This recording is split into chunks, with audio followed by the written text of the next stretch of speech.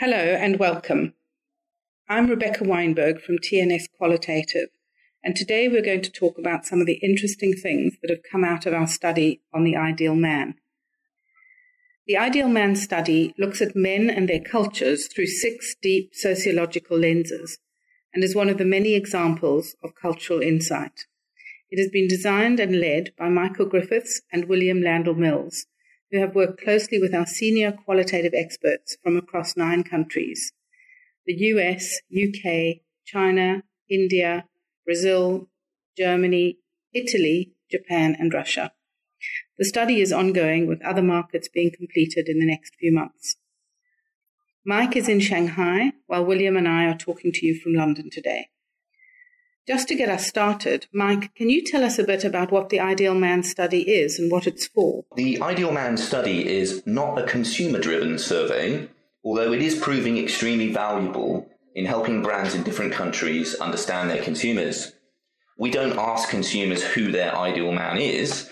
Rather, we conduct a more technical semiotic analysis of the ways that different cultures construct the ideal, the ways they represent the ideal through stories, films, advertisements, and other cultural narratives which illustrate what a man is expected to be like, what the idealized man is in each culture. When you say expected or idealized, can you explain that a little more? Yes. At the heart of our analysis, we have 6 core sociological lenses, 6 questions, if you like, each of which shines a different light on a specific aspect of a culture's ideal man. So we look at how the ideal man is situated in society, how he has to operate, what kind of knowledge or skills he values, how he navigates between the sacred and the profane, how his manliness is defined versus women, and how he behaves with other men. These questions and these modes of analysis derive from anthropology and sociology. And because societies answer these questions in very different ways, asking these questions as researchers helps us get to the heart of cultural differences in a deep rather than a superficial way. So, William, can you explain how do you actually do this? Sure. Well, in each country, we ask teams of cultural insiders and outsiders to examine how that society answers the 6 big questions. We watch films, ads, read history, draw on their extensive knowledge from all the local research they conduct, and from that develop hypotheses which we test out through discussion and debate. And as we do this, it becomes apparent that there are recurrent themes which tell us what the underlying cultural concerns and reflexes are. We then build this into an analysis which we sum up in a word or a phrase which we call a code. Each market has 6 separate codes to answer the 6 questions.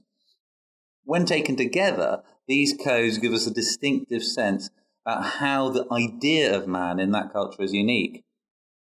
And we quickly found that these codes applied not just to men, but also how they want brands to talk to them. And you've recently co-authored an article on the ideal man where one of the questions you raised is about German men not wanting a Hollywood smile. What's that about? Yeah, right. It's a way of providing an example to help bring the slide to life a bit.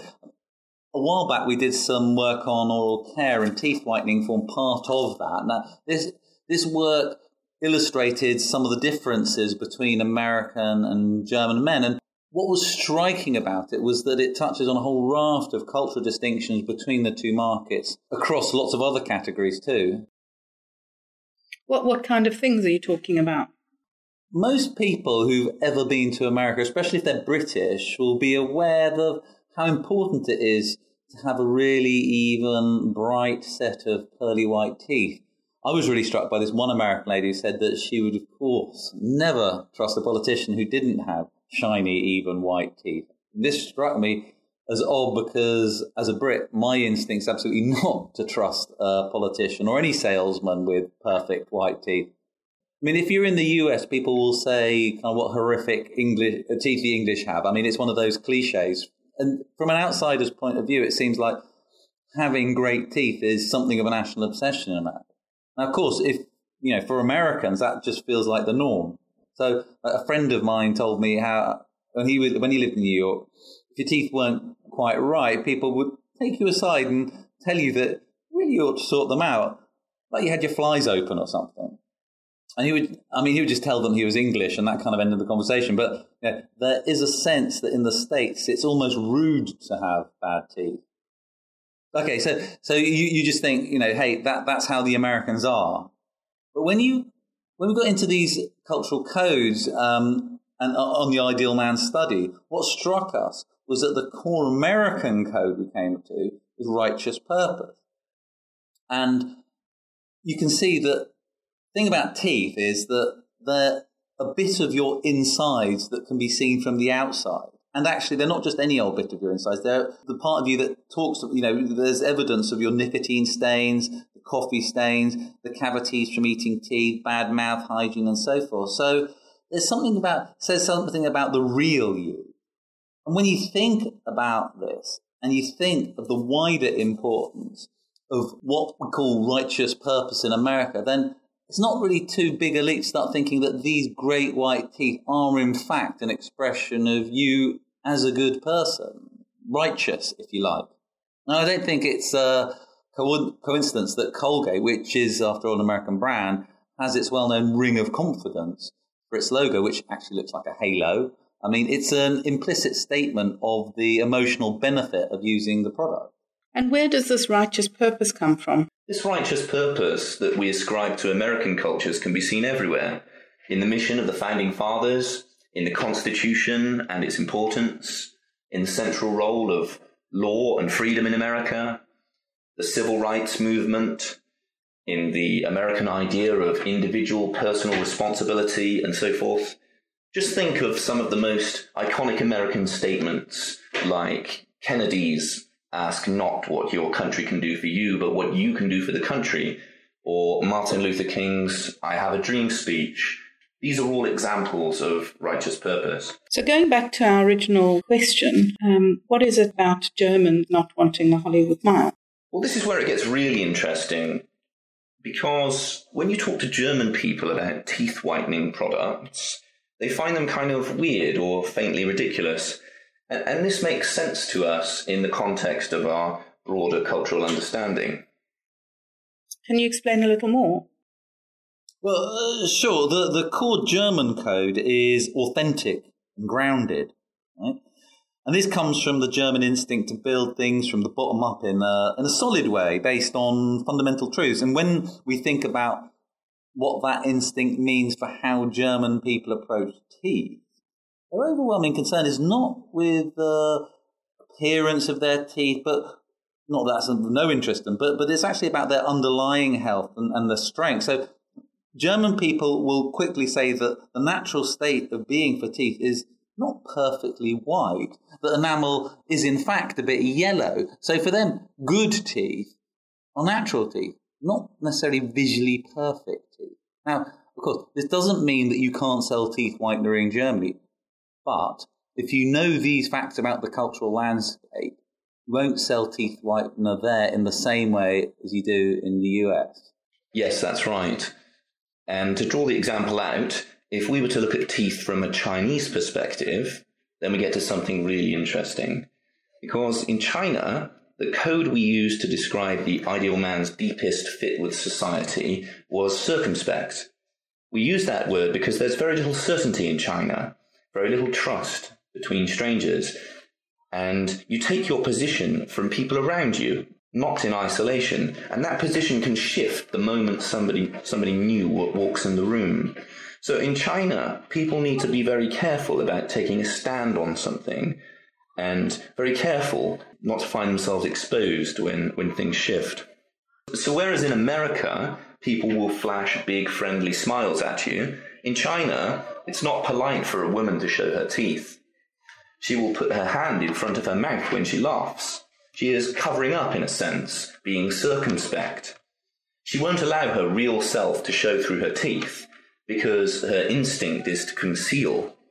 If she were to show her teeth, then this would demonstrate a lack of self-cultivation or self-control, as they understand. So William was talking about nature, and you always get the impression that the German people have a unique relationship with nature. Can you tell us a bit more about that? Sure. Well, this goes back a long way.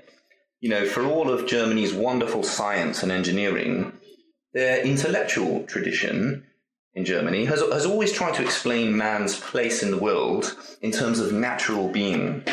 So today you can be walking around a park in Berlin and you will see groups of adults standing around and talking perfectly at ease, but all stark naked. And this nakedness really isn't considered a big deal, and nobody's looking. So an interest in naturism is an example of German authenticity and groundedness. That's right. Naturism is legitimate in Germany because it's about being at ease with your essential self. It's a way of being authentic. And again, to contrast with the Americans, when Americans come on summer holiday to the Mediterranean, they simply can't believe that women sunbathe topless. But once you look at the ideal man codes and you think about America's righteous purpose, it's easy to see that taking your clothes off in public can't be part of that. The Americans are not necessarily prudish, but they certainly don't have anything like the German attitude to public nudity.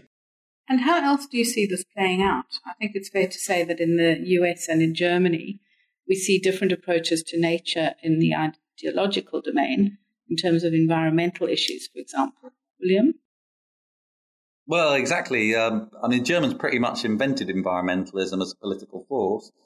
They have far the largest Green Party in the world, and really being green is part of the mainstream there. Germany just closed down all its nuclear power plants, despite having to now import energy to make up the gap. Right. And while the environmental debate is moving quickly in the US, and environmentalism is on the rise, it's not as mainstream as it is in Germany. Now, clearly, all that can change. But what you might predict here is that as the environmental movement develops in the States, it will start to express itself more fully in terms of the US core code, more along the lines of ask not what your environment can do for you. I'm kidding there, but you get the idea. Sure. Are there any other places you can find this difference in the way these two cultures think about nature? I'm wondering, what about food? Absolutely. If you look at simple things like bread and cheese, you will find them very differently imagined in Germany versus the US. If we think about German bread, for example, artisan whole grain loaves in endless shapes and varieties come to mind. And we also think of Germans' resistance to factory farming and to GM foods. Now, you can find all those things in the US too, but these things seem much more niche in the US, alternatives to the mainstream rather than the mainstream itself.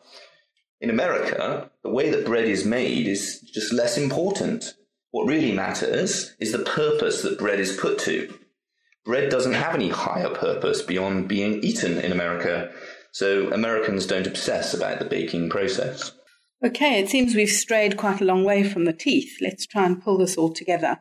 In a way, what you're saying is pretty impressive, possibly even slightly outrageous, that you can connect naked German people with how they choose their toothpaste and what flavour of electricity and bread they want.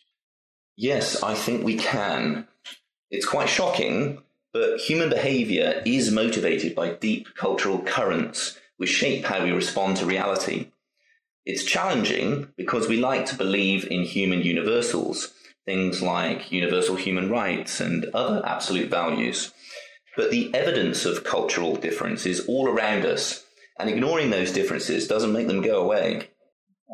Everyone is aware of national stereotypes, and often we find them distasteful and want to avoid them.